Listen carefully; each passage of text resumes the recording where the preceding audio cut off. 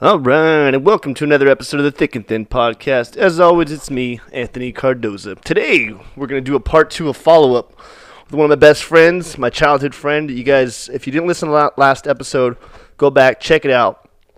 But today, we're going to kind of get to the nitty-gritty of some of his story. So please, without further ado, welcome Andrew Moredown, Momo, Andrew V. Valenzuela. Yeah. What's up, brother? Chilling. Thank you for having me. Yeah, man. Sorry about I've kind of been hounding you to get back on because we have people liked your story. I had a lot of different people hitting me up, and some people we grew up with. Yeah. And then just people that didn't even know you. And they were laughing too because we were talking about growing up, and they're like, "Where the fuck did you grow up?" Because they're like, "Oh, Dreamer and Smokey." Yeah. And I was like, "Oh yeah, it's just different aspects of stuff." But yeah, it's such an interesting story, and we had to try to fit the whole story in an episode, which is pretty impossible. Right. But we had some questions, so I want to just ask you a little bit about, more details about some of your experiences. Yeah, for sure. Okay, cool. So let's just get a recap. I don't want to try to belittle the story, but you were addicted to drugs. Yeah, so okay. I started doing drugs at 14. It led me to streets and, all over the place in Southern California. From Pasadena, Monrovia, Whittier, out to San Diego in the desert. Eventually, I went to prison. I went to prison twice over. I didn't go to prison over drugs, but my behavior was due to me being on drugs. It definitely was. Yeah, so I went to prison for the freaking firearms, but I only had those because I was really on drugs, walking around all crazy. And then I got out of prison the second time. And I went out to the desert, got stuck over in the casino scene out there at a friend's house, and that's where it led me, out there in the desert, stuck, hot as fuck, and eventually I went to rehab. Yeah. So and then you've been clean for a year and 3 months now. Yeah, I've been clean a year and 3 months now. And fucking hats off to you for that, bro. Thank you. No relapses or anything? No relapses. Son of a bitch. Whenever I had a relapse, I had to call Andrew and be like, fuck, I relapsed. Yeah. Keep yourself accountable, man. So let's talk about, I want the casino too. Remind me to talk to you about the casino. Casinos. I kind of browsed over it. So first situation that got kind of crazy, was it prison? I know you talked about staying in some tents, and I just kind of went by it like, oh yeah, whatever. Yeah, so I never lived in a tent myself, but the homie Ranker, that fool Ranker, JP. He was tenting? He was tenting. Oh he was living God. on Skid Row, prime real estate Skid Row. Okay, if you guys don't know Skid Row, it's pretty much 7 blocks of just homeless people. Yeah.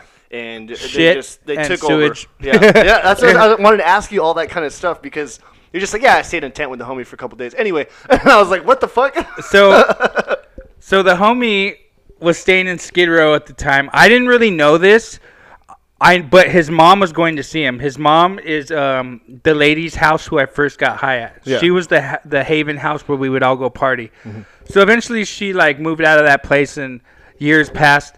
But after years passed, I guess she was staying with her brother or something, and JP Ranker had to figure out what to do on his own, so he wound up somehow winding up on Skid Row. So one day I take the train to Union Station to meet up with Margie and JP's girlfriend at the time in Koreatown, and I didn't know where they were going. I just knew I was going to meet up with Margie and go see JP wherever JP was staying. So I was like, okay, cool. So I get off in Little Tokyo, and I walk up and I meet Margie, and she's there in her wheelchair with JP's girlfriend's pushing her. And I'm like, oh, hey, how's it going? Like, good to see you. I haven't seen him in a minute. So then she's like, okay, let's go to JP's. So then we're walking in Koreatown. And as we're walking, we were going more towards 6th and Spring, or oh, this is deep Koreatown. Yeah, I was just like, what the heck? And then eventually we're in Tent City in Bum City. Jesus and then we Christ. Pull up to a tent, and then she's just like, oh, JP's not here yet, but he'll be back. Did she knock and no one answered? Well, no, she just kind of went in the tent, and I was looking at her I didn't say anything, but I'm like, what are you doing? And then she was just and then she comes back out of the tent with the wheelchair, and she's like, oh, JP's not here yet, but he'll be back. You can just come in. So I was just, and then she's just I was like, oh, this is where JP's staying? And then she's just like, yeah. And I was just my God. I was thinking in my head, like, you must fucking love your son, or I don't know what's going on. But for you to come out here in a wheelchair, and she stood out there for like 2 nights with him. Yeah. And like I stood out there with her, and then she would leave and come back, and I would just roam around Skid Row. But, you know, I never stood in a tent. Well, I stood in a tent with them, but I never lived in a tent. But I just went out there, like, and I was just tripping out. But it was kind of cool, actually, for a little bit. Because at first it was a little it must shocking. be kind of an adventure, because that's like a whole different world. Yeah, right. Dude, And this is some rich first world problems. But I was always saying, like, I wonder if I was homeless, what I would do. And I like run that scenario through my head sometimes. Like, how would I get by? Where would I go to the bathroom? Where would I shower? That kind of stuff. So down there, they have. Okay, so first off, this tent was pretty damn big. It was about maybe half your kitchen right here. It's like half the size. So it's like one of those 6 people tents or something like that? Well, it wasn't even a tent. It was a tarp, and they like strung it up somehow, and they had like several tarps, so it was like a makeshift tent. Right. But it had like a full-size bed in there. It had a couch in there, and then it had like another little seating area, and they picked like where the spot they picked, there was some thing on the ground, and you lifted it up, and there was outlets right there. So they had like full electricity in the tent. It was crazy. No way. So he would be in there bumping music and shit, and I was just tripping out, like, whoa, like this tent's not bad, you know what I mean? No, right? Yeah, you're fucking. I was just like, wow, like, okay, I could see why he stood out here, but he got a good spot because like right on the floor there was outlets. Yeah. So then he had like one of those things that gives you like 20 outlets and shit. But he had like full power in there. So the bathroom, they have like people just go to the restroom anywhere. They piss anywhere. It's disgusting. It smells like piss down there. And then there's places you can go to shit. There's the Mission right there. Oh man, that shit is so horrible. And in that Mission, you can go shower. They have like showers. And I went in there to get high before. And there's just like some creepy people in there, dude. The Mission, I don't know if you've seen the Mission, but it's like where most of the homeless people sit. Yeah, I've seen like the outside of it. It's a big building, right? Yeah, it's like a building, and there's some black gates, and there's like people all inside, like on the floor. And then there's a restroom for the women on the left and a restroom for the men on the right. And like I would go in there to get high, and there's just like people. There's like showers in there, but there's no like privacy. Like there's just shower heads, but there's just like people in there like fucking weird. It's just so weird. And they're like in the bathroom. They're asleep. The water's all like scummy. Why get high there and not get high in the tent? Well, Just to mix it up? That's a good question. That's some druggy shit. Yeah. I'm going to go to the one place honestly, that... it was because when I went to pick up where I got the drugs from, like the tent was like kind of a couple of blocks back. So I was just like, fuck it. This is like, I'm going to find the first spot I can go somewhere and get high. So who's policing these areas? Is there actual cops going down is. there? Yeah. There's a cop. There's a police station right by there. But I think that the homelessness and the drug activity is just so rampant that they really don't do anything about it unless there's someone causing a commotion. Yeah. And it's funny because they pulled me over down there, but I looked at a place like. Yeah, you might be slanging or something like that. Yeah, because if you're not completely like bummed out, then you're probably you like stick out like a sore thumb. And even before my homie lived down there, my mom used to live on 6th and Spring in the SB Tower. Oh, really? I didn't know that. Yeah. Okay. So she had moved when she moved from Monrovia, when she moved from Arcadia, she moved to downtown, and she didn't tell me where she lived forever. And then there was a point in time where I started doing okay for maybe like a month or two. And I guess like, she was just like, okay, I'm going to tell him where I live. And then fucking I went to her house and like I started terrorizing shit. Yeah. And it didn't last very long. Yeah. But I would go to my mom's sometimes, and then it was always bad for me to go to my mom's because Skid Row was right there, and I would always go to Skid Row, just walk through there. And I remember I'd walk through there. I had a grill at the time with like some fangs, and I had like gold chains on, and I had these Beats headphones on, and I'd be walking through Skid Row just rapping loud as fuck. And people would be looking at me like... The crazy people are looking at you? Yeah, the bums were looking at me. And it's crazy because they have like scout bums there. Because I would be walking around Skid Row rapping. It's like an ant colony. Yeah. And they would have someone like follow me around. And I would turn around and I'd be like, what the fuck you following me for? I ain't no fucking cop. Like, and I'd run up on them. Yeah. And then I think they have them follow you just to see if you're a cop. But I would be over there like all flashy, walking around a bunch of bums, and Yeah, that's pretty dangerous. yeah. Yeah. But honestly, I don't know why I fed off that shit. I fed off that shit because at first, like, of course they look at you like, oh, they're gonna prey on you. Mm-hmm. But when I would see those looks, like, for some reason I would turn around and I would just be like, what the fuck you looking at? Like, you want some shit I got? Come get it and see what happens. And like I would be out of my mind, bro. Mm-hmm. I'd be out of my mind. There you go. Yeah. And so nothing ever happened though. nothing ever happened. And Yeah. if anything, it's kind of fucked up to say because all those people down there, they're all suffering from some sort of mental illness. Right. Or some sort of depression or some sort of like self-confidence issues. And they all probably just think of themselves as a piece of shit. So me being this like egotistical asshole, like I would kind of go down there and be like I'd be flossing and flexing on these people. Yeah.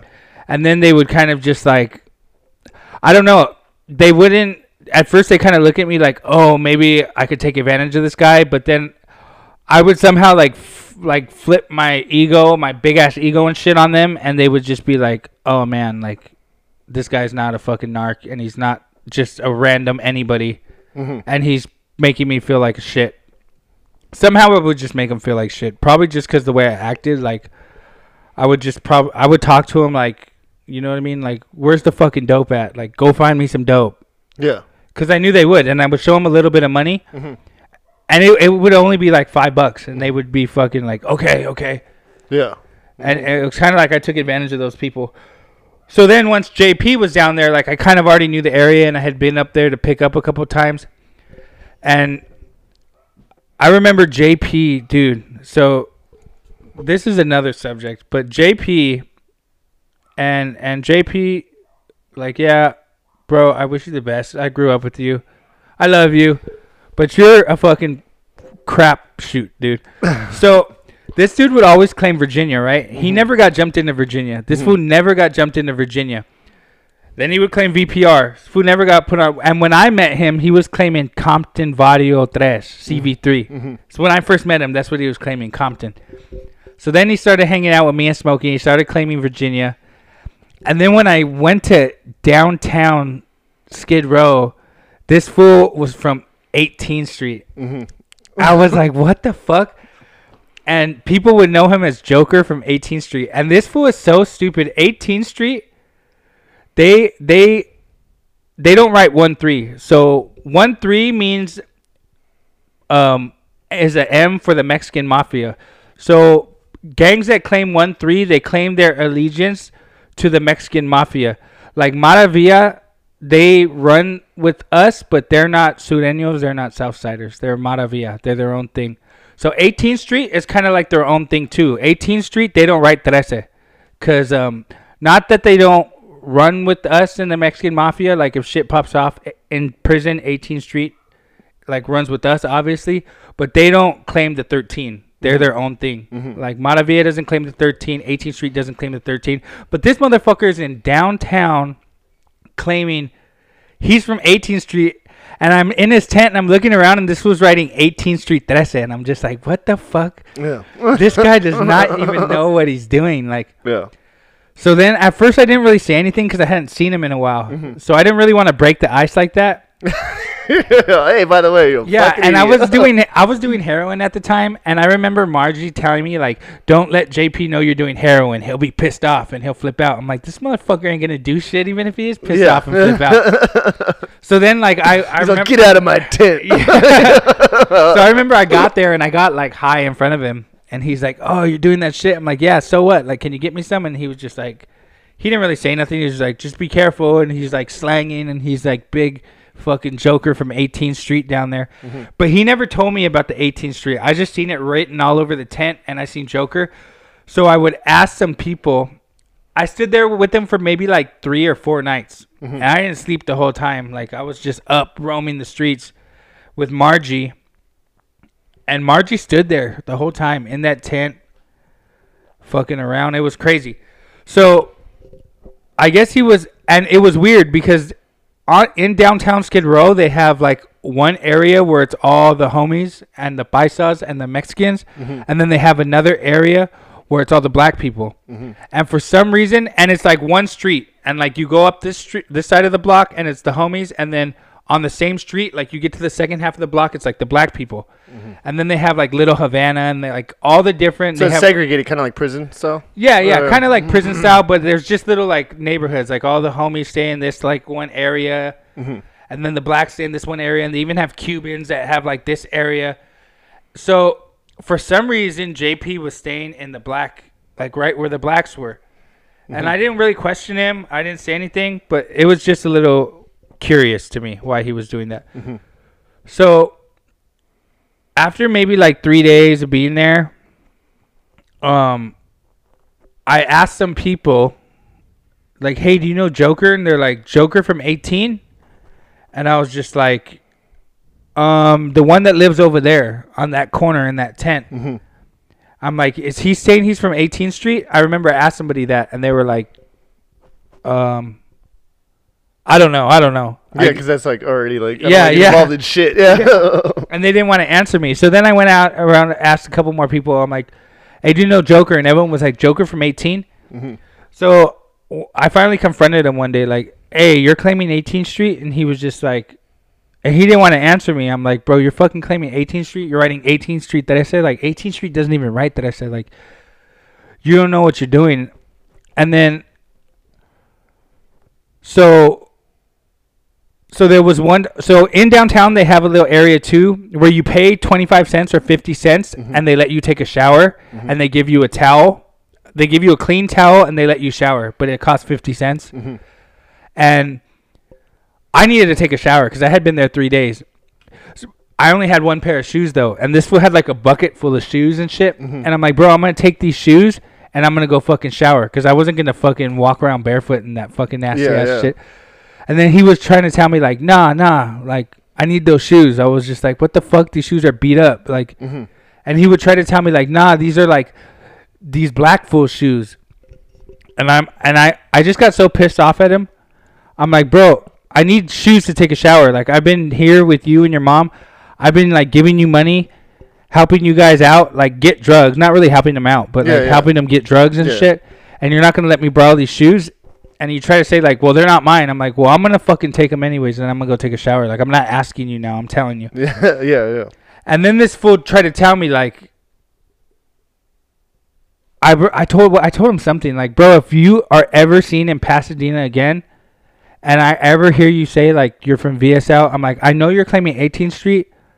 I don't like, fuck it. That's what you want to do. You've been a fucking hood hopper all your life. But if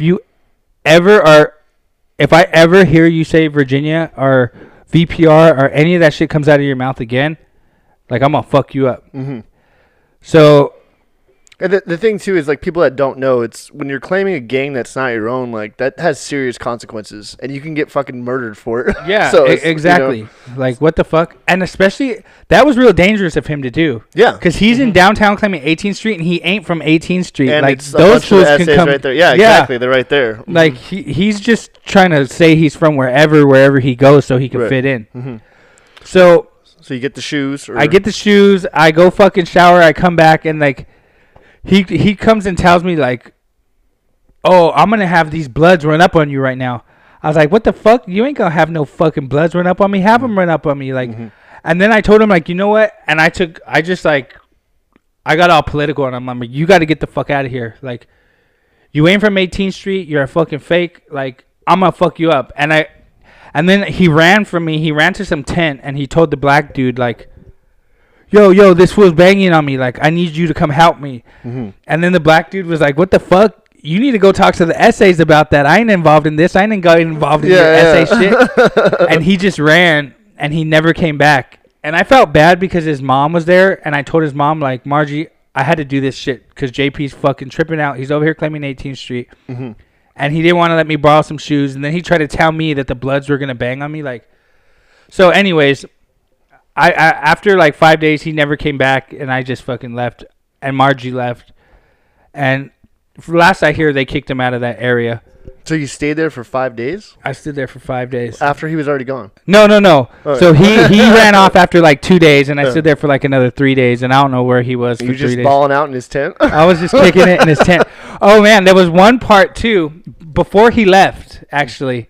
So maybe this was like the third day. He ran off on like the third day or third night, but the cops came, and for some reason they wanted to clear that one side of the street. So it was such a shit show, dude. All those tents, they all had to like move and clear off that street. And I think like that's around the time when I left. I even took pictures like, and I put them on Facebook like a fucking jackass of me on Skid Row. Yeah, Like, hi. yeah, like popping out of a tent, like making some stupid poses. You're all rapping. God damn it, Andrew. It was nuts. That's some bum drug shit, but it's a good story, man. I mean, that's Yeah, so it was fucking crazy. crazy to be involved in it. It's like I said, it's some first world shit where I'm like, I wonder what I would do and stuff like that if I was homeless. But you weren't homeless. Like, let's not make a mistake too. Andrew's got a great place now. He's got a great job. He's doing Yeah. really well. But it's always fun to go back and revisit what a piece of shit you were. Yeah. Okay, so that's super interesting, man. That's I'm glad you didn't get hurt because there's like gangs, there's people getting killed and stuff like that, all kinds of shit over there, right? Yeah, and I kind of felt bad because I went to like where the area where all the homies were, and I'm like, check this out. Like, this fool is in from 18th Street. He's claiming, like, I know this fool. Like, if you guys see him, check him. And I never heard about anything that happened after that, but it can be dangerous. Like, if you don't know what you're doing down there, or if you show, it's kind of like a bear or wolves. Like, if you're an animal and you see a bear or some hungry wolves and you show any sign of fear, they're going to fucking smell that shit. Yeah, they're going to fucking go after it. So you really got to just be like super like not afraid. Yeah, because if they can manipulate any kind of addict for the most part, like if they can manipulate you, they will. They'll Yeah. find a way in, and then when they get in, then they fuck your shit up. They'll victimize you for sure. Yeah. Okay, so that's crazy. And then let's talk a little bit about. So it was. I'm not too sure which one came first. Was it prison or was it the Skid Row for the first time? So I believe I went to prison the first time, and then after when I got out of prison the first time, I went to prison the first time for a firearm. I was living in a hotel off of vouchers from the General Relief Office. They would give me vouchers for weekly hotels. And I was in a hotel in Norwalk, like just getting high in that hotel. I had almost got a record deal with some guy who heard me rapping, knew some big-time producer, got him on the phone. The producer heard me rapping. So the producer wanted me to go in the studio, and this guy wanted some collateral to make sure I would go. So I got a gun. I was going to take it to the guy, and I got busted. And I went to prison for the first time. And it would have been a misdemeanor, but I had a felony weapons charge for some brass knuckles I got like years and years ago. And that brass knuckles should have been a misdemeanor too. But I remember I wanted to get out of jail so bad, and I didn't want to fight it. And they're like, okay, well, if you take a felony knuckles charge, we'll let you out of jail. So The thing is, if you have money, then you can get a lawyer and everything can get reduced. Yeah. Right? But it's like Yeah. it costs a lot of fucking money. It's a lot of time. Like you just said, you don't want to deal with all that bullshit. And if you don't have money, you stay in jail and fight it from jail. And eventually you could maybe like win, or they'll eventually be like, okay, well, the brass knuckles weren't even on me. They were in my room on the wall on a poster. But I let the cops in my room and they found nothing. So they wanted to get you. they wanted to get me for something. So they got me for brass knuckles, which was bullshit. So I would have been in jail fighting it for 3 months. And I probably would have beat the case, but I didn't want to sit in jail for 3 months. So I said, okay, I'll take this fucking felony knuckles charge, and they'll let me out on probation. So when I got busted with the gun the first time, it was an automatic felony because I already had a felony weapons charge. So I went to prison for that. And this is the first time when you said you had to withdraw in prison, right? Yes, but at this time, the first time I went to prison, I had done heroin and I was smoking heroin, but I don't believe I was like, oh, maybe I was. What was the second time you said was? One of them you were withdrawing hard, Yeah, right? one of them. The second time I definitely withdrew so hard, but the first time I was still like, I was doing heroin, but I wasn't doing it as much. Like I was tweaked out on heroin. So I was like mainly doing meth the first time. I would do heroin here and there, but the second time I went to prison, like I was a full-blown heroin addict, so like I kicked. But the first time it was like I went to prison, it was like it wasn't so bad. So talk to us about the intake process. I know you said that your buddy, before you went, he was joking with you and like threw you a nug of heroin and was like, put that in your butt cheeks or something. Yeah, so that was the second time I went to prison. Did you actually smuggle drugs in, or what was the intake process like? Yeah. Oh God, you fucking maniac. Okay, I did. So tell me about the intake process. The first time, you've never been to prison, you've heard about it. Obviously, it's sort of in a weird way. Lots of people, every gangster's dream. Kind of, right? It really is. Like, you have to do it to be like, yeah, I got some cred, right? Yeah, so sure. it's sort of one of those things. So tell me about that. Were you excited? How does it go? What's the intake process? How do you mingle? How do you fit in? Okay, so I've been to county 100 times. The county intake process is horrible. It takes forever. Mm-hmm. You've been to county, right? No? No? Oh, man, you're lucky. So the county process is horrible. They take you into Men's Central, Twin Towers. First, if you're in the fucking holding cell in the jail for 3 days till you go to court. Then from court, they send you to Men's Central in downtown.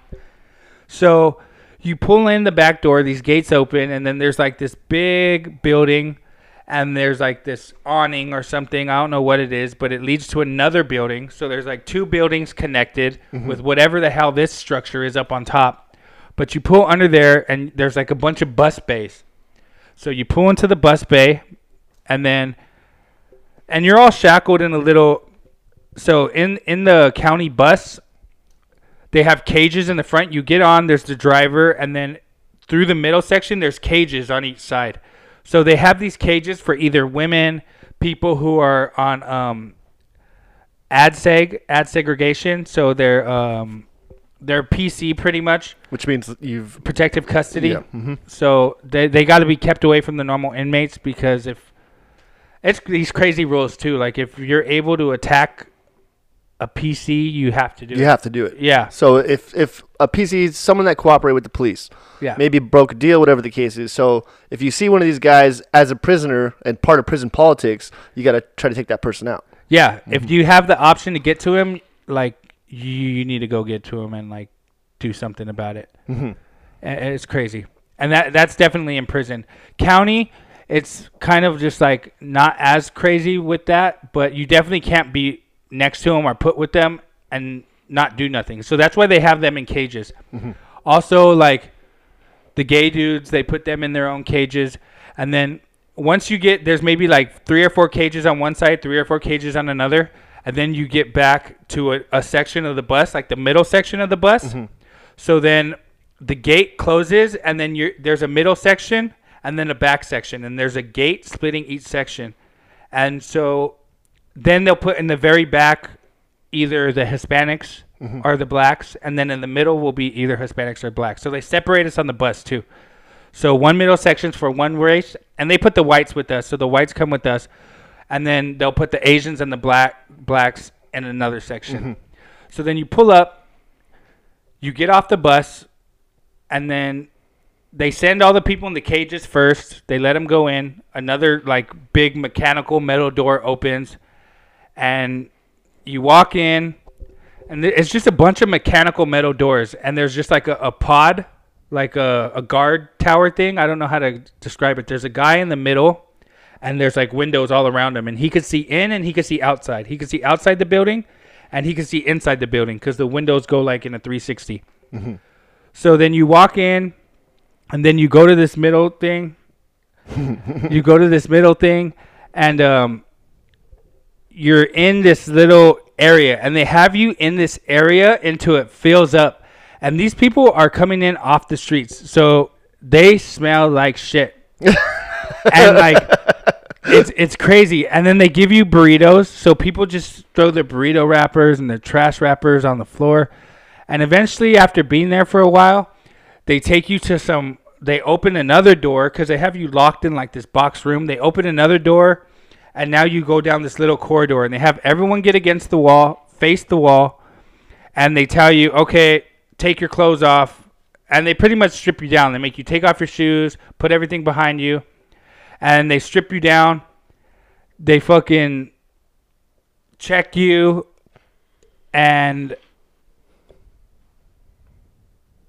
I forget if they make you squat and cough and fucking Men's Central. They definitely do it in Wayside. Mm-hmm. In Wayside, they make everyone strip butthole naked, spread your ass cheeks, squat and cough, and people walk by with air freshener. It's crazy. Like spraying your asshole.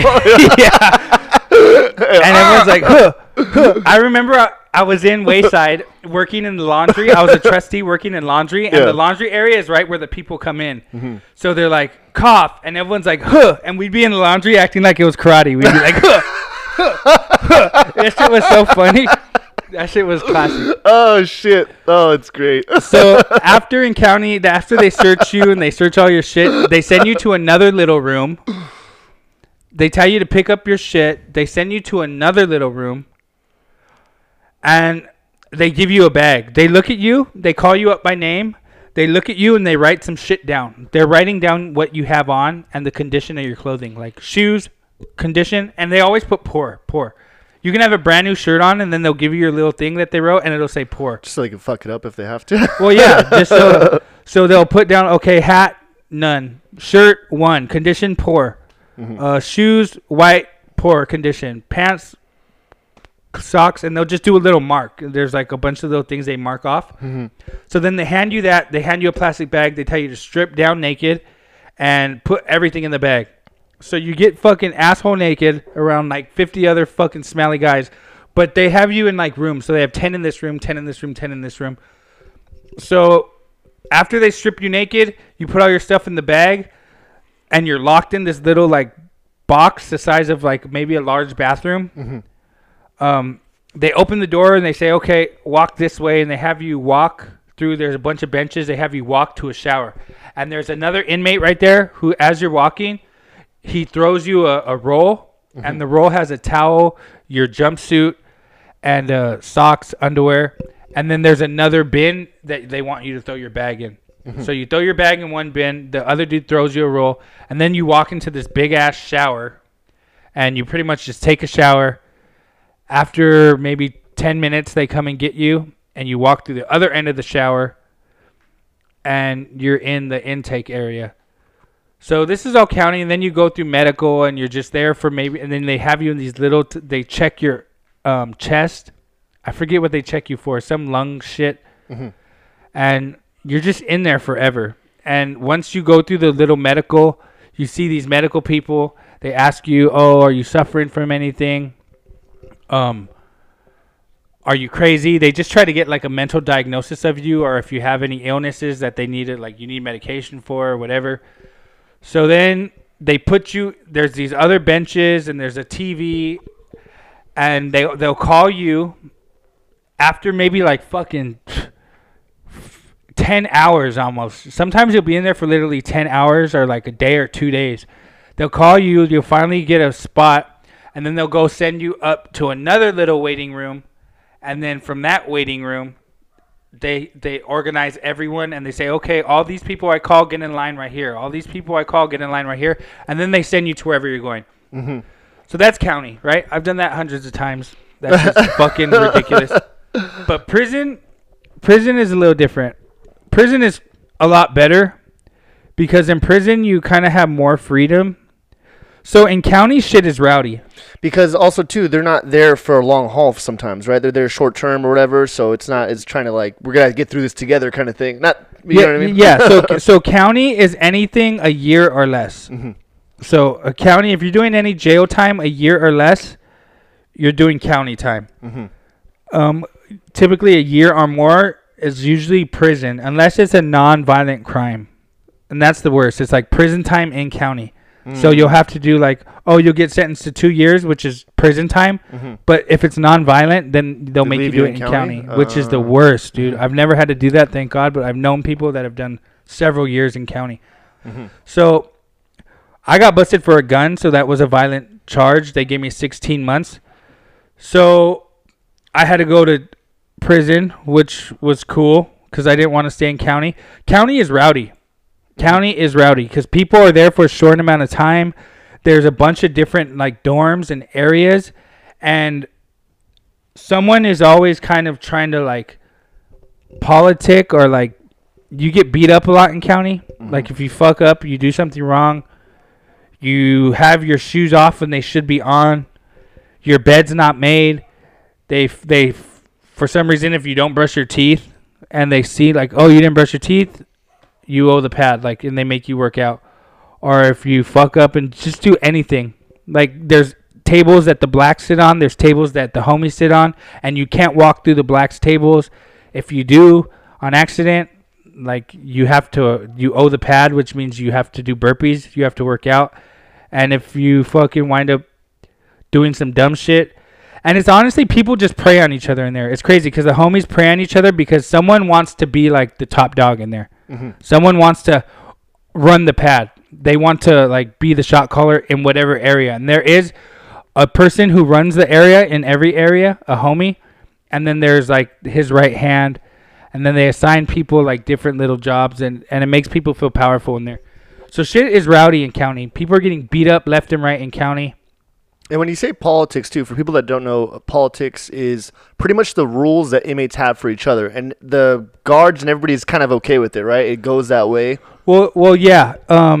In county, we kind of got to still be low-key about what we do. Mm-hmm. Because, like, say a homie fucks up and it's got to get beat up. Mm-hmm. Like, we got to do it low-key. Yeah, you don't want to. Yeah. Right. In prison, it's different. Mm-hmm. In prison, the prison guards really respect the people in prison because a lot of the people in prison are there for a long time and they're going to be there either way. Right. Mm-hmm. So the guards like, well, fuck, these motherfuckers will whack me. Like, you know what I mean? They don't give a fuck. Yeah. So in prison, they'll tell the guards like, hey, we need you to leave for a minute. And the prison guard will be like, okay, and fucking walk out. So, oh, look at that. And come back. And we'll handle what we have to handle. In county, we kind of like got to hide it. Mm-hmm. And, you know, it gets seen a lot.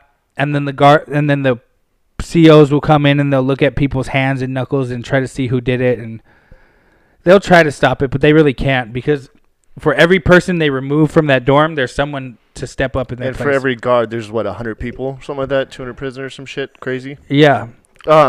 So did you ever have to get in a confrontation, kind of like, if you don't mind me asking? Yeah, of course. A bunch of times. Mm-hmm. So the last time I went to county, mm-hmm. I was a working trustee, and so you could when you're a trustee, that means you're a working inmate. So you're in green when you're a working inmate. So I was in a 4-man cell for like the first 4 or 5 weeks, mm-hmm. and then someone came one day and asked me if I wanted to work. One of the deputies like, "Hey, do you want to work?" Why not? Right? You pass some time like that. They actually asked my cellmate. We were in a 4-man cell, and they asked my cellmate, like, "Hey, do you want to work?" Mm-hmm. But my cellmate was on some sort of medication, and he didn't want to. He's like, "No, I don't want to work. Mm-hmm. I just want to stay here and fucking lay down and do nothing. Sit around all day and do nothing." Yeah, fuck that. And I was like, "I'll work." Like, yeah. I said, "I'll work." And then he was just like, "Okay, what's your name?" He wrote my name down, and then he's just like, "I'll let you know." So then the next day he came back. He's like, "You still want to work?" And I was just like, "Yeah." So then they sent me to the trustee dorm. Mm-hmm. So that was cool. So nicer, right? Well, yeah, nicer, more freedom. Not really. Yeah, I guess it is nicer because we can. In that, the layout was exactly the same. So it was a row and a bunch of cell blocks to the left mm-hmm. with the bars. So the layout was the same. The only thing that was nicer was we can get out and clean the row ourselves. Mm. And because in the other one, there was like fucking shit thrown everywhere. Not literally shit, but like the black fools would just throw their trash out onto the fucking tier. Mm-hmm. And it was just like, it was dirty. It was super dirty. Mm-hmm. And they would let you come out for a shower. Every other day, there was a shower. Mm-hmm. They would let you come out for a shower for maybe like, and they opened the doors at like 5 a.m. every other day, one time. So if you wanted to shower, you had to get up and go out there and be out there to shower. Then you had to be back within like 20 minutes. Or else you had to shower in the cell. Mm-hmm. So they have a sink and a toilet, and you just have to fill up the little sink, mm-hmm. make something to plug the water, and just get a cup. Like a little bird bath? Yeah, do a bird bath. Mm-hmm. So I went to the trustee dorm to work, and it was a lot better. But I was serving lunch. I was serving food to all the other floors. So there's a floor. What floor? I think it was the 6,000 floor or something. But they call it the White House in county because it's where all the people that are fighting life, and it's kind of like a higher profile floor. They have like higher profile inmates that are fighting, paying more attention to them, kind of shit. Yeah, and they're fighting serious crimes. They have serious time, and they're just like their cases are major cases. And these people, so because we're inmates, we get access. We're working inmates. We get access to the facility in areas where other people don't. So we get access to sugar, to fruit, and you can make beer and wine in there with sugar and whatever. And as gross as it sounds, the COs, they would have little pucks of tobacco that they would put in their lip, and they would do that spitting tobacco. Skull. And after they're done, they'll take it out and they'll throw it out. And we'll fucking go through the trash and look for that, find it, dry it out, and then roll it up and smoke it like cigarettes. So we would find that all over the place, and then we would sell it. It's always crazy too how like how do you say, like is it creative that like prisoners are with making weapons, finding ways to get high, drunk, smoke cigarettes, whatever. It's like fucking. It's really remarkable the kind of dedication and time some of those things go into. Yeah, it's like just fucking apply it to something else. So when you're up there on that floor that I was on serving food, like whatever these people ask you for, the homies that are locked down that we're serving food to, that floor is the one who kind of controls the whole jail. And they control the whole jail through notes. Like they'll hand a note to one person. They'll say, take this to this person. And you have to do it. You cannot you cannot refuse a note from a homie. Because if you do, you get fucking beat up. You cannot refuse a note. So I remember I had a puck of tobacco that I was trying to sell for the homie. The homie wanted $10 for it. So I went to go serve these people, the homies, and they come up and they're in a dorm. So they come up, there's like a metal wall between us, a metal door, and a little slot opens and you put the food in. So whoever they have appointed one or two people that can come to that door and talk to you. Not anyone could come up.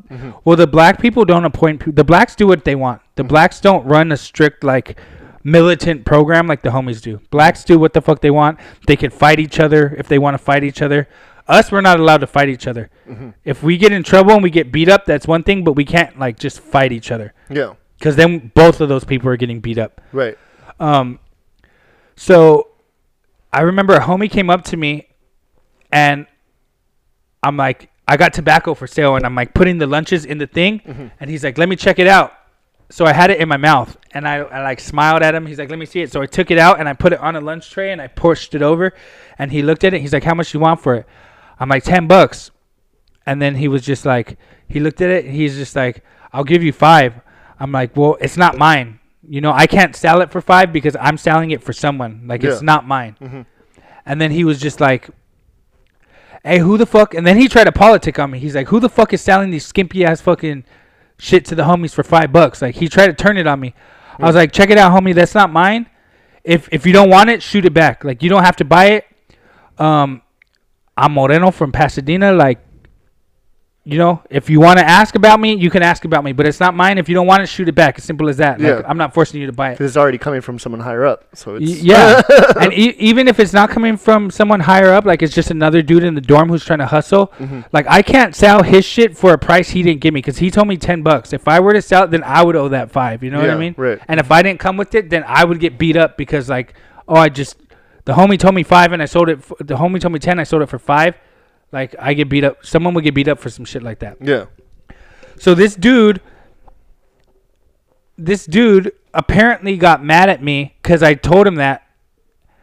And so he sent it back and he's just like, all right. So then he told the dude who was running, like the dude who was in control of us, like the homie who was like, the homie who was the homie who pretty much was in command of us. He told him that I refused a huila, which was not true. Like, he's like, yeah, that fool refused a huila. And that wasn't true. And there was even another homie with me right there that was just like, yeah, he didn't refuse no huila. He just told him, like, he couldn't sell that to him. But when it comes to these guys who, like, run the facility, their word against mine, like, even if they are lying, I would have to super, super push the issue to prove that they were lying. And, like, it's pretty much their word against mine. It's like, okay, in jail, it's like Trump trying to go against a fucking governor. You know what I mean? Right. Mm-hmm. Like the Trump is gonna win because he's the president. The governor's not gonna win, even if Trump is lying. Yeah. Right. So these guys, and they were just like, even the dude who was running us, he was just like, man, I had been doing moves for him all day. He was like, take this. He would give me little wheelas. Like he would give me wheelas. Wheelas are little letters. Mm-hmm.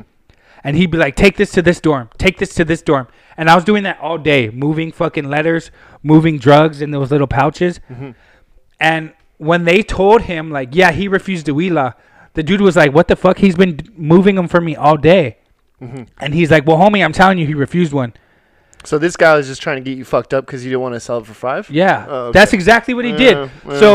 So they were just like, okay, well, you know what you got coming. And I was just like, well, fuck it. So they put 3 guys on me, mm-hmm. and even the homie was just like, man, that's fucked up. He's like, I believe you, but there's really... The higher up said that he believed you? Well, the one that was running our little dorm, because he was a trustee too. Okay. The one who said this guy's lying, he was in Blues, but these guys in Blues run the whole facility, and we kind of work for them. Right. Uh-huh. That's what they tell us. Like, we work for the homies here. Yeah. Mm-hmm. So there's a guy that's one of us, but that's in charge of all of us. Like, you know what I mean? Mm-hmm. So he was like, man, I believe you because you've been moving shit for me all day, but I can't really argue with what this guy's saying because we work for them. You know what I mean? Yeah. So they put 3 guys on me, and I fucking just got down with all 3 guys. And then, oh, man, I was so pissed off. Did you know it was coming, or were you just walking in and you just started getting clocked? No, they walked in. They're like, we got to talk to you. And then... You already know. You're like, fuck. Well, no, they told me what was going on. They were just like, so the big homie said that you refused a wheelie. I was like, what the fuck? Yeah. I haven't refused a wheelie. And there's 2 like main guys with us. Mm-hmm. They have like 2 guys, a guy in the right hand. Mm-hmm. So the main guy was like, he's been moving wheelies for me all day. Yeah. And the right hand was just like, well, that's what they told me, and I can't argue with them. And the other one was just like, well, fuck, you're right. Like, if that's what they said, then that's what they said. Like, mm-hmm. And then the other homie told me, like, well, you know what you got coming, right? And I was just like, well, fuck it, bring it. Yeah. So then they were just like, hey, you. And the weirdest thing is they put a white boy on me, and they shouldn't have done that, but I didn't press the issue. And I could have pressed the issue and got that dude removed from his spot as, like, the one who's over us, but mm-hmm. I was just like, fuck it. So I got down with these 3 fools, and I was so pissed afterward. Because this motherfucker lied on me. And after they were just like, okay, they counted 13 seconds. Mm-hmm. And I was getting down with these fools. And then afterward, they're like, okay, stop. And I was just so heated. Like, I was just like, man, fuck that. They're like, don't get mad. If you get mad, you get it again. I was just like, well, fuck it. Bring it then. And they're just like, get him. So I got down with these fools for another, like, 13 seconds. And it wasn't nothing bad. And I thought that they didn't go down or anything like that? No, I didn't go down. Yeah. I was in good shape. Like, I was in good shape because I had been... County PXF. Yeah, I had been... County CrossFit. Every time I go to jail, I work out like a beast. Yeah, because I'm stressed out. I don't want to think about being there. And me working out is, like, all I do in jail. Is I just work out. Yeah. So I had been working out tough. And, like, I had took my shirt off, and people were just like, oh, fuck. Like, this guy's not going to go down easy. So... You're always scrappy, too, you know? Yeah. So... then that happened. That was fucking whatever. But then when you get to prison, it's different. So after they tell you you're going to prison, you're in a dorm, and then you're just waiting to catch the chain. So now later on, I'm in the dorm, and they're like, okay, they say my name, roll it up. You're going upstate. So they put you up in another little holding cell, like overnight, and then in the morning the bus driver comes to get you. They shackle you up around your arms, around your waist, around your legs, then they have you all walk to a bus. Mm-hmm. So you walk to a bus, and that bus took me and several other inmates to Wasco, California, and that was reception yard. So you get to Wasco, and it's just like, it's a cool drive because you're in like a dorm for so long, and you finally get to go outside. Yeah, and the prison buses have windows. Like when you're on a county bus going to court and back or whatever you got to do, mm-hmm. There's no windows. There's like a little tiny vent up at the top, which is like a strip of metal with holes in it, and you can kind of see out of it, but it's like very hard to see out of it because it's just like a piece of metal with little tiny holes to act as a vent. So, but in the prison bus, there's windows. And you're driving up to Wasco, so like you go up the Grapevine, and you go through like wine country or whatever, And it's not a bad drive. It's pretty cool. So then you get to Wasco, and you're in just some reception thing, and then you're in a dorm or in a cell, and then it's pretty much like similar, but it's a 2-man cell instead of like a 4-man cell. They have 2-man cells in county, but I was in a 4-man cell. So then from there, you're in reception for like 3 months waiting to go to mainline. So you go to a reception prison. Mm-hmm. You're there, and it's just like yard every other day or something. You get yard every other day. It's mandatory that you have to go to yard. For some reason, even though you're in a cell locked down 24 hours a day, they still want you to be up between 10 and 10. Mm-hmm. I understand why the hours in 10 and 10 are in county. In county, the hours you have to be awake from 10. You can't go to sleep till 10. They have a little period where you could take a nap. Mm-hmm. But from 10 to 10, you have to be up in case anything pops off. Mm-hmm. You have to be ready. Mm-hmm. In prison, you're in a cell with another cellmate who's a homie. So if anything pops off, you're like not going to be able to get out and do anything anyways. Right. Like you're in a cell. But for some reason, they still want you up. And they have one homie that's a porter, or 2 homies that are porters, so they like get out of their cells and they can come and check the cell to make sure everyone's up. And prison's not as rowdy as county. County's pretty rowdy. Something's always going off every day. Yeah, Mm-hmm. something's always going off. Someone's always trying to prove themselves. Someone's always trying to get someone beat up. In prison, it's not like that. Prison people are way more respectful. People are like behaving. Because in prison, you're not going to get beat up. You're going to get stabbed up. Like Mm-hmm. prison, you won't get beat up. They'll stab you. Mm-hmm. So people behave a lot better in prison. Mm-hmm. So because like just the respect level needs to be so much higher, because if not, like you could really get whacked. Mm-hmm. So prison's honestly a lot better. It's like a lot less to worry about because people are respectful. When someone is disrespectful, it's usually deliberate to start some shit, and there's going to be a riot or something. Mm-hmm. You have to participate in that shit. The only thing about prison is like if there's someone that they need to get, Mm-hmm. and you're the closest to them, and you're a sureño, like you have 13. So there's Southsiders and sureños, right? So sureños are soldiers for the Mexican mafia. So as a sureño, if there's something that needs to be done, and you're the most, what's the word I'm saying? You're the most, It's like a convenience factor in a lot of yeah, ways. you're. Right? It's most convenient to have you do it. Mm-hmm. You can't refuse it. Right. If you're a Southsider, you could be like, no, I don't feel comfortable doing this, and they'll be like, okay, we'll get someone else to do it. Mm-hmm.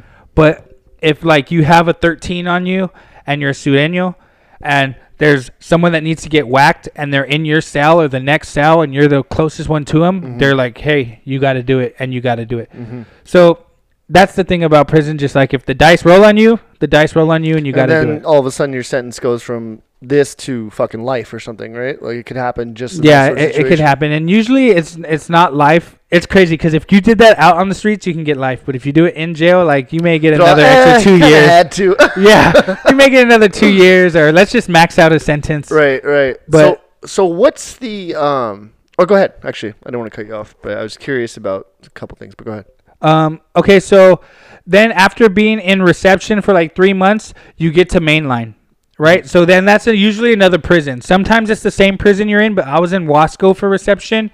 For mainline, I went to, the first time I went to Salinas Valley. Mm-hmm. The second time I went to Folsom. But I remember when I got to Folsom, that shit was crazy, bro. So they took me from reception. I went to Wasco for reception both times. Mm-hmm. So then when they say, okay, you're going to Folsom. And while you're in reception, they have like a counselor come see you, and he evaluates your points and says what level yard you're going to be on, level 2, level 3, level 4. And then they allocate whatever prison you're going to. Mm-hmm. So I was going to Folsom, and I got to Folsom. They put you on a bus the next morning after they say, hey, they call you, tell you to pack your shit up. You're going to mainline after like another 3 months. So then I get to Folsom, and I remember I'm getting out and going into the reception area. There's another orientation area. So you're in orientation for about a week or two. And I don't know what the point of that is. But before you actually get to mainline, you're in orientation for a week or two. But I got onto the Folsom Yard, and you got to walk through the yard to get to orientation. And it's just like a big-ass yard, and there's just like 500 inmates. Everyone has like fucking their whole faces blasted up, and they're all just like staring at you. And I remember it was just like the most crazy feeling ever. Like intimidating wise, or is it just like what the Well, fuck? I was kind of like turned up. Like, I was just like, damn, I finally made it. Like, because... I finally made it after all these years of hard work. Yeah. The first time it was just like whatever, but the second time going to Folsom was crazy because it was just like a big ass yard, 500 inmates, and you're walking through and like everyone kind of like is just staring at all the new inmates coming in. Like a movie scene. Yeah, like a movie, and they're just like lifting their heads or like they're just like staring at you, and it was just like I was just kind of just like, wow, like this I is could dope. imagine it'd be sort of because Folsom's historic too. Yeah. So there's like a certain energy that place has to have. It looks like it reminds me of the what's that ride at Disneyland? The Matterhorn, the fucking big ass mountain and shit. Yeah. Yeah, it looks something like that, or like fucking like a castle, like an old castle. Yeah. when you go up Because to fucking Folsom's one of the oldest prisons, right? yeah. So it was pretty crazy, and then once you get to mainline, like you get yard every day. Mm-hmm. That's why it's better than county because they'll open your cell. You get yard every day. You get a job. They feed you better food. They pay you for whatever job you have. It may be like 2 cents an hour, but it's something. Some of the best jobs you get maybe like $1.28 an hour. What was your job? I didn't have a job there because by the time I got to mainline, I had about 3 months, and that wasn't enough time for them to give me a job. They're just like, well, you're leaving in 3 months. Just you're not going to work. Mm-hmm. So I didn't get a job. Mm-hmm. Both times it happened that way. What was just curious. Did you have like a cellmate that you felt uneasy about? Because obviously, you're in there for something not too serious, but like, were you in there with someone like that murdered somebody, or that you could just tell was kind of fucking evil and you didn't want to be around him? Honestly, not necessarily, because no, not necessarily. And for some reason, like I feel like the scary, like I don't know why I've always felt like that, but the people who like seem the scariest are the most like, I feel as in life. Yeah, the people that talk the most and that are most like, blah, blah, blah, usually they're the ones like you don't have to worry. You have to worry about that quiet motherfucker over there, right? Well, yeah, and not so much that though, but like the people that are the people that you got to worry about the most. For some reason, I feel safest around them. Mm-hmm. Like I rather make this person my friend, so they have my back, and then I don't got to worry, and then I feel like safer. Like so. Like kind of the more higher profile people that were there for like more violent crimes, I kind of like made sure that I made friends with them and I was comfortable with them and they were comfortable with me, because like there kind of is that thought like, oh shit, like this motherfucker killed somebody, but then it's kind of just like, okay, well I need to make sure like I'm on this motherfucker's side. Mm-hmm. So it wasn't like I didn't want to be around them. It was kind of like I felt the need to be around them more. Like I needed. Was there like, but so obviously these guys aren't loose cannons, but was there somebody that was just like sort of a loose cannon, or just like a vibe you got off someone where like, I don't want to be around this motherfucker? No, not necessarily. There was one guy, the first time I went to prison, he was from the desert and he had Sur tattooed right here up on his eyebrow. Mm-hmm. But he was just the biggest J-Cat. He was the biggest J-Cat. And he was just like a weirdo. He was just weird. Yeah. And the people were just like, bro, you better make sure that you don't go to a main line where shit's popping off, because they're going to make you do some shit. And if you're not about it, then they're going to fucking cut that suit off your fucking eyebrow. Yeah. But there was one time when I went to jail the last time, not county, to prison. So it was so random. I went to where was I? I was in downtown court, and I'm there, right? I'm there waiting to go to court. There's another homie from Via Boys who walks in, Via Boys Pasadena. Mm-hmm. He walks in, and then there's another homie from Northside who walks in. Mm-hmm. So there's 3 of us there from Pasadena, And we're kind of just like, what the fuck? Why are, and I know both these fools. And it's just like, why are we all in downtown court? Like, what the fuck? None of us are doing shit in the hood. Like, we're all out here getting busted in downtown. Yeah. But there was some dude. There was some dude who walked in. And we were all waiting to go see the judge. And there was some dude who walked in and he was just like, oh, what's up? Like, I'm a big homie. He's like, I'm a big homie. And when you say you're a big homie in jail, that means you're... A shot caller, right? Yeah, it means you're from the Mexican mafia. Oh, okay. So that's what it means when you say I'm a big homie. So he kept saying that. Can you say that, or do we have to edit that out? What? No, we can say that. Okay, yeah, just make sure and get you in trouble. Yeah. So no, he walked in. He's like, yeah, I'm a big homie. I'm a big homie. And then he said that to me and to the homies, the other two homies from Pasadena, because we were all kind of talking. And one of the fools was just like, you're a big homie? He's like, yeah, I'm from La M. And the homie's just like, and he kept saying that. And you could tell he was a little off.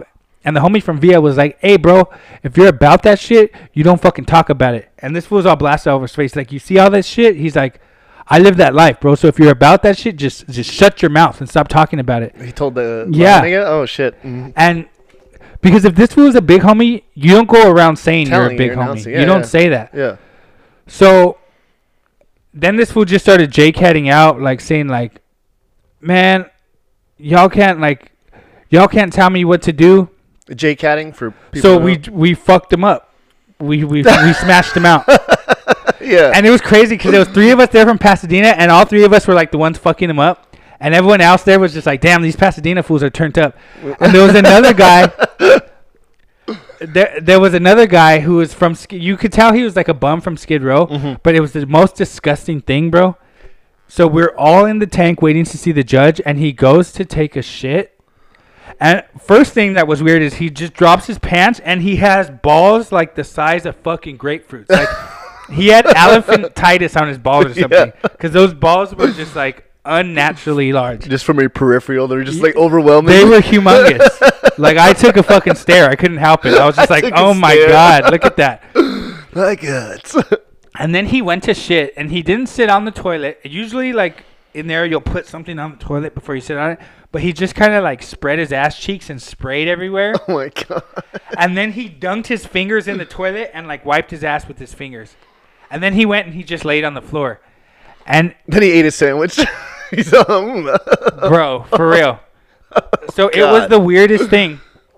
And the other homie from Pasadena had to use the restroom. So he went and he told the dude like, hey, I need to use the restroom. Can you please clean up your shit? Yeah. And the dude was just like, ugh. And it was the homie from Northside. And he was just like, yo, I need to use the restroom. Please clean up your shit. Like, I'm asking you respectfully. That's nice too, yeah. He even said, he's like, I'm trying to ask you respectfully. Can you please clean up your shit? I need to use the restroom. And the dude was just like, leave me the fuck alone. And then the homie got mad. He was just like, bro, get the fuck up and clean your shit so I can use the restroom. I'm going to kick you in your fucking head right now. Yeah. And the dude was just like, fuck you. And the homie nudged him a little bit with his foot. Yeah. And the fool got up like, ah. And as soon as he got up, like me and the other homie, like all 3 of us just started bombing on him. Yeah. And we fucked him up. And he like went down and we just fucked him up. And then he's like, all right, I'm sorry. Stop. Why are you hitting me? And then he went and he cleaned up his shit afterwards. Jesus Christ. But the other dude who was saying he was a big homie, he got jumped because I turned around and I said to him, I'm like, that could be you. And then he's like, what do you mean that could be me, dog? What do you mean that could be me? Mm-hmm. I'm like, keep fucking catting out and that could be you. Mm-hmm. And then like he was just sitting there in the corner for a while and he was just staring at me. I remember he was just staring at me. And then all of a sudden he just got up and he's like, what do you mean that could be you? And then the other 2 homies from Pasadena was like, because he said it could be you. Like, you want to fuck around? Like, see what happens. And then he just got us fucking started, and it. Yeah, you're all high energy in a fucking cell, like yeah. Everyone's all tense, and it's just like, oh man. And like, let me be clear, guys. I'm not laughing at this situation. I'm just laughing because I've known Andrew since we were fucking little kids. So to see him go through this phase in his life where all this crazy fucking shit happened, it's just, as a friend, it's just interesting for me to hear. And then I also could picture Andrew in those situations, so I just think it's kind of funny, but. It's Yeah. not where I'm like, oh yeah, this is great. It's just like I'm glad that you're out of that situation now. I'm glad you are where you are, and it's always Yeah. good to reflect on the kind of shit that you used to do. You know what I mean? Yeah, for sure. Most definitely. So, what was and this is going to be a little off topic, but Okay. I have to go here. Shoot it. Did you ever feel like any of these places were haunted? I've been watching Ghost Hunters lately, guys. Ghost Hunters. Okay. So I don't know if any of these places were haunted. Mhm. I have a crazy random story. So one time at my dad's, this is before all this shit, when I was a little kid, me, my dad, and his wife at the time, or his girlfriend. So my dad lived above a garage in a loft, and it had like super high ceilings. Mhm. And across the ceiling, there was like pillars, right? And my dad had got a ladder and put some candles up there, because there's no way you can get up there without a ladder. But he just put some candles up there like decoration. He had never lit them, and they were like big wax candles. So we left, and then we went out somewhere, and we came back, and somehow, and his doors were locked and everything, somehow those candles way up there were lit. And that was just the weirdest fucking thing. So you've kind of had some kind of experience before. So, Yeah, not in prison or jail, but that was just random at my dad's. There was another time, you can ask my mom this, and you can ask my brother. We were living on Fairview. This was before First Avenue. I was in elementary school at this time. I was going to St. Felicitas and Perpetua in San Marino, a Catholic school. Sounds intense. Yeah, and we were living on Fairview, like almost Fairview and Rosemead, like towards the end of Fairview. Yeah. And my mom had a little house right there, and I swear on everything I love, there was this weird ass noise. It was like a vroom, vroom, like this whistling in the sky. And I woke up, and I'm like, Mom, what is that? And she's like, Andrew, wake up your brother and come to my room. So I woke up my little brother, and we went to my mom's room. And I was maybe like 7, but I remember looking out the window and seeing like a green fucking, it looked like a Frisbee, but it was like a neon glowing Frisbee. And it was like flying off over to the mountains. And it would be like, vroom, vroom, vroom, vroom, and it had this weird ass whistling, weird ass sound. But me and my mom saw that shit. It was like a fucking UFO, bro. Yeah. So I was just curious because we talked about when you got off to Folsom, you could like feel the energy and you kind of got amped up. Yeah. So I was just wondering, obviously people were getting murdered in there and all kinds of fucking hate and definitely feelings like that. Like, have you ever been somewhere and just got a vibe? Is there energy? Like, did you feel that? No, what's weird? Like, I never got any ghost vibe or anything, but it's the weirdest thing because there is energy in there, and when something is about to happen, oh, it's palpable, right? It's you like, feel it. Yeah, like there's like a static in the air, and you feel it, like it's about to happen. Like you wouldn't know about like a riot or something that's gonna pop off, and you would feel it before it happened, or Yeah, you would feel it. So I remember the first time I went to prison, I was in the dorm during reception. And there was a black guy. There was a black dude. I remember they called him Cowboy. And he was from Tortilla Flats. And there was a... I don't know why that's funny. Yeah. Cowboy from Tortilla Flats. Black cowboy from Tortilla Flats. But he was a black dude and he was young. He was maybe like only 19. And there was another black dude who was a Crip. And he was just like, oh yeah, I know that nigga. Like, fuck that nigga. And one of the homies heard that. And then all of a sudden, like, from the whole entire dorm just got silent. And it was just the weirdest thing. You know, like when you drop like dye in water, like all of a sudden it gets slow motion and like the shit splits. That's what it reminded me of. Like all of a sudden, like the room just got in slow motion and shit just started separating. And all the homies went to one side of the room and all the blacks went to another side of the room. And I don't know how it just happened so quick, but it just happened. And it was just like, you felt it, like something was about to pop off. It didn't though, because the guy who was shot calling for the blacks came up and he was just like, man, we're sorry about that. Like that was our fault. this dude shouldn't have said that. We'll take care of him. Mm-hmm. So it died out, but just like in a second, like it went from everything, just everyone talking and be normal to, oh shit, what the fuck's about to happen? Like, right. It was just the weirdest thing. Have you ever had did it just like, because obviously that feeling is sort of on your shoulder all the time, like anything could pop off sort of thing. Does it's just become something that you get used to, or is it like you're in a constant state of stress? It is stressful. Sometimes it's not so stressful, but it is stressful because you have to. That's why they say jail makes you a better criminal, because you have to really be focused and pay attention and be aware of what you're doing, because there's certain areas you can't walk. There's certain things you can't say.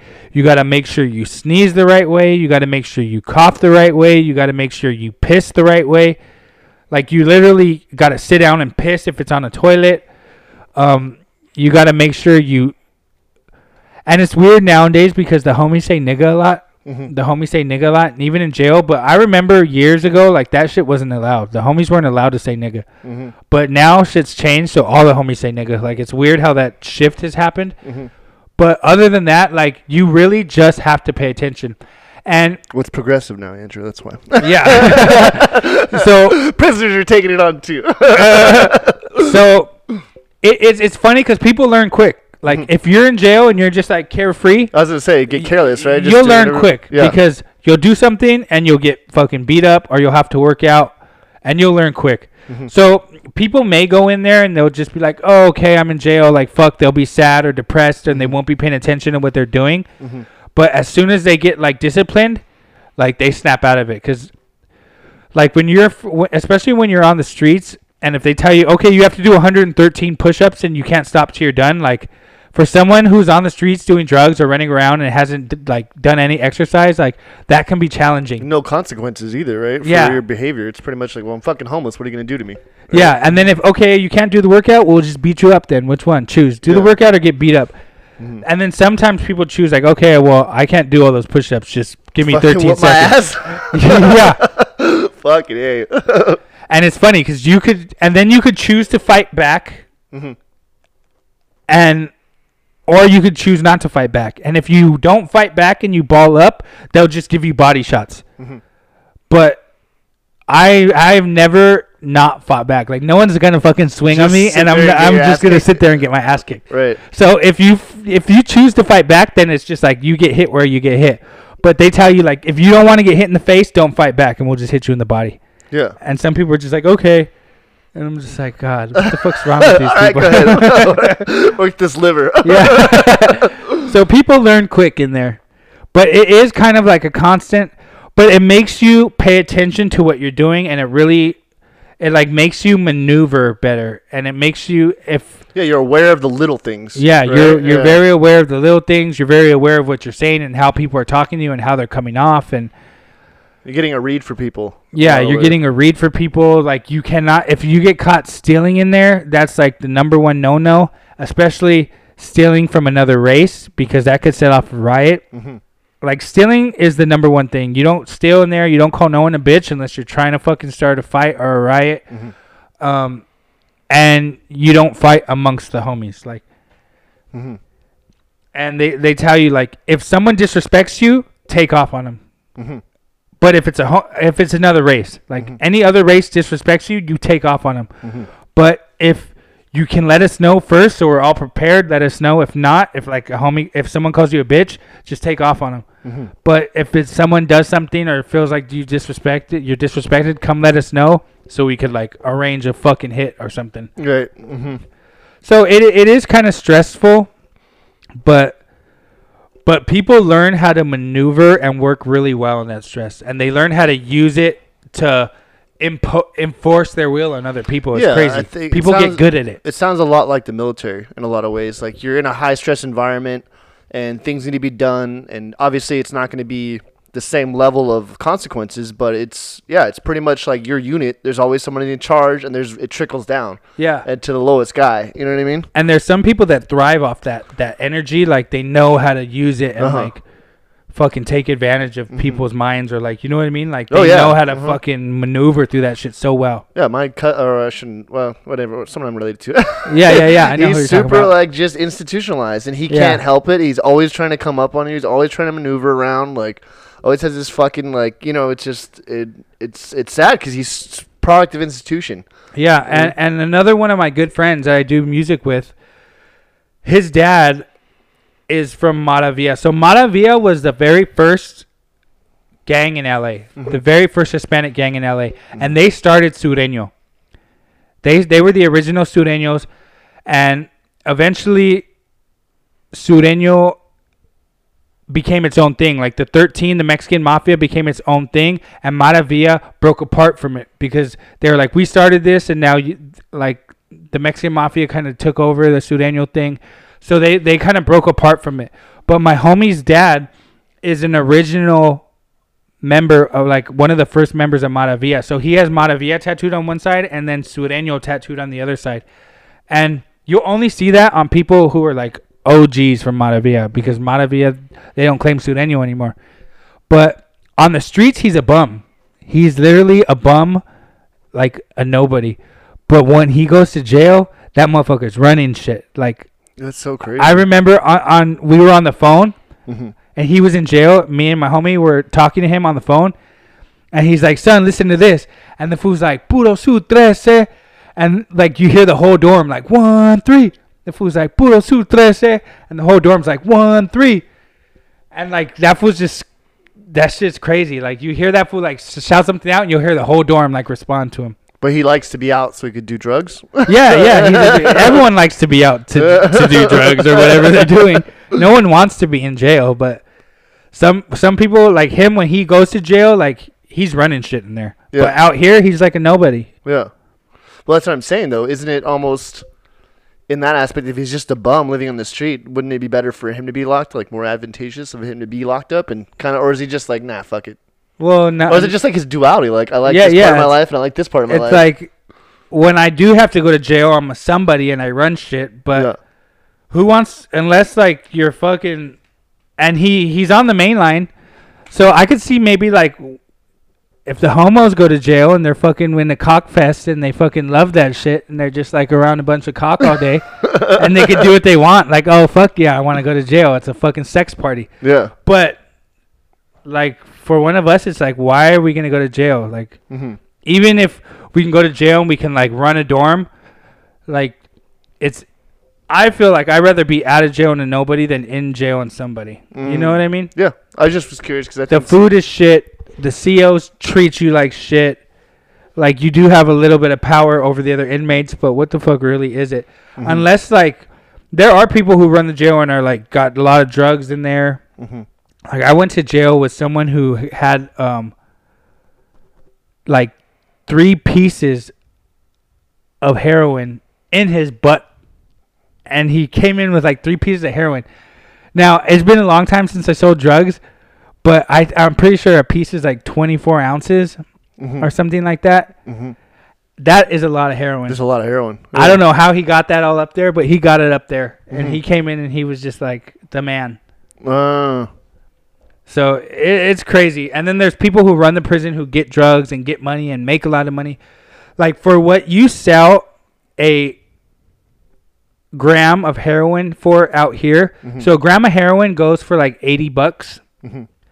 In there, that same gram of heroin will go for like $300, $350. So like a 20 of heroin or meth out here would go for like $100 in there. And they always find a way to get the money, right? Do whatever they got to do to get the money, because especially if you're an Yeah. addict, right? Like, Yeah, so they either have you they'll have, and it's always someone from the outside is helping you out, unless you have commissary. You'll pay with like food or soup or whatever. But a lot of times these people have their people on the outside go to 7-Eleven, buy like a green dot card, and then they'll call in, get the numbers. They'll give the numbers to whoever they're buying the drugs from. That person will take the numbers, call someone on the outside, say, hey, check these numbers on the computer and tell me if they're good. and they'll check them like, yeah, there's money on it, or no, there's not. If there's not, this motherfucker's in trouble. Mm-hmm. He's getting fucked up. But if there is, usually they'll send that money home, or they'll send that money to whoever. Be like, okay, here's $50. Now turn around and put that money back on my books. Mm. So it's like in a whole elaborate thing. They have it in there, but they have it worked down to a science. Right.